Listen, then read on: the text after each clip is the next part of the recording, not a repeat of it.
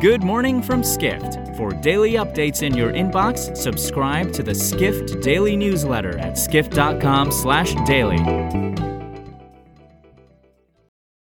It's Monday, February 14th in New York City. And now here's what you need to know about the business of travel today. Tourism in Los Angeles was booming well before the city hosted Sunday's Super Bowl between the hometown Rams and Cincinnati Bengals, but the big game helped give the industry an even bigger boost, writes global tourism reporter Lebawit Lily Girma. The 56th edition of the Super Bowl was a massive economic boon for Los Angeles, as an estimated 150,000 people traveled to the City of Angels over the weekend, generating up to $475 million in revenue for local businesses. In addition, the hotel average daily rate and revenue per available room, the hotel industry's leading performance metric in the Los Angeles market from February 11th through 13th, hit the second highest levels for any Super Bowl weekend on record.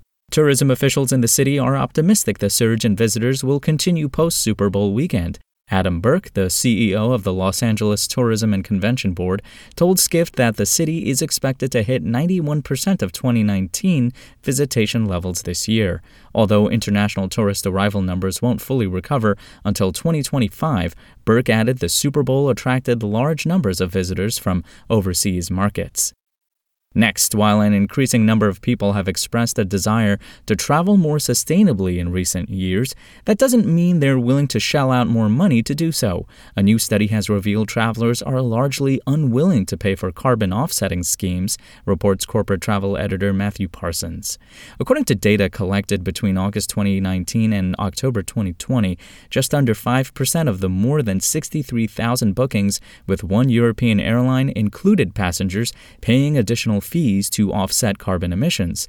Carbon offsetting enables travelers to negate their proportion of an aircraft's carbon emissions during a journey by investing in carbon reduction projects. The study also raised questions about the effectiveness of offsetting schemes, even if travelers decide to pay. The report revealed that small amounts airlines that charge to help offset carbon do relatively little to reduce the environmental impact of a journey. Finally, Miguel Neves, editor-in-chief of Skift brand EventMB, reports that many virtual event tech vendors will struggle coming out of the pandemic as the large-scale switch to a hybrid event format presents uncertainties for many companies. An early indicator of this, he writes, is UK-based virtual events platform Hopin announcing it's laying off 12% of its workforce. Hopin is letting go of 138 full-time employees, including Chief Marketing Officer Anthony Canada, 4 members of the senior management team at the vice president level or above, and close to a dozen directors and senior directors were laid off in total. A company spokesperson attributed the layoffs to the rapid growth the company had experienced, which led to the need to reorganize its business operations. Hopin had grown to over 1,000 employees in less than 3 years. For more travel stories and deep dives into the latest trends, head to skift.com. To find these stories and more insight into the business of travel, subscribe to the Skift Daily newsletter at skift.com/daily.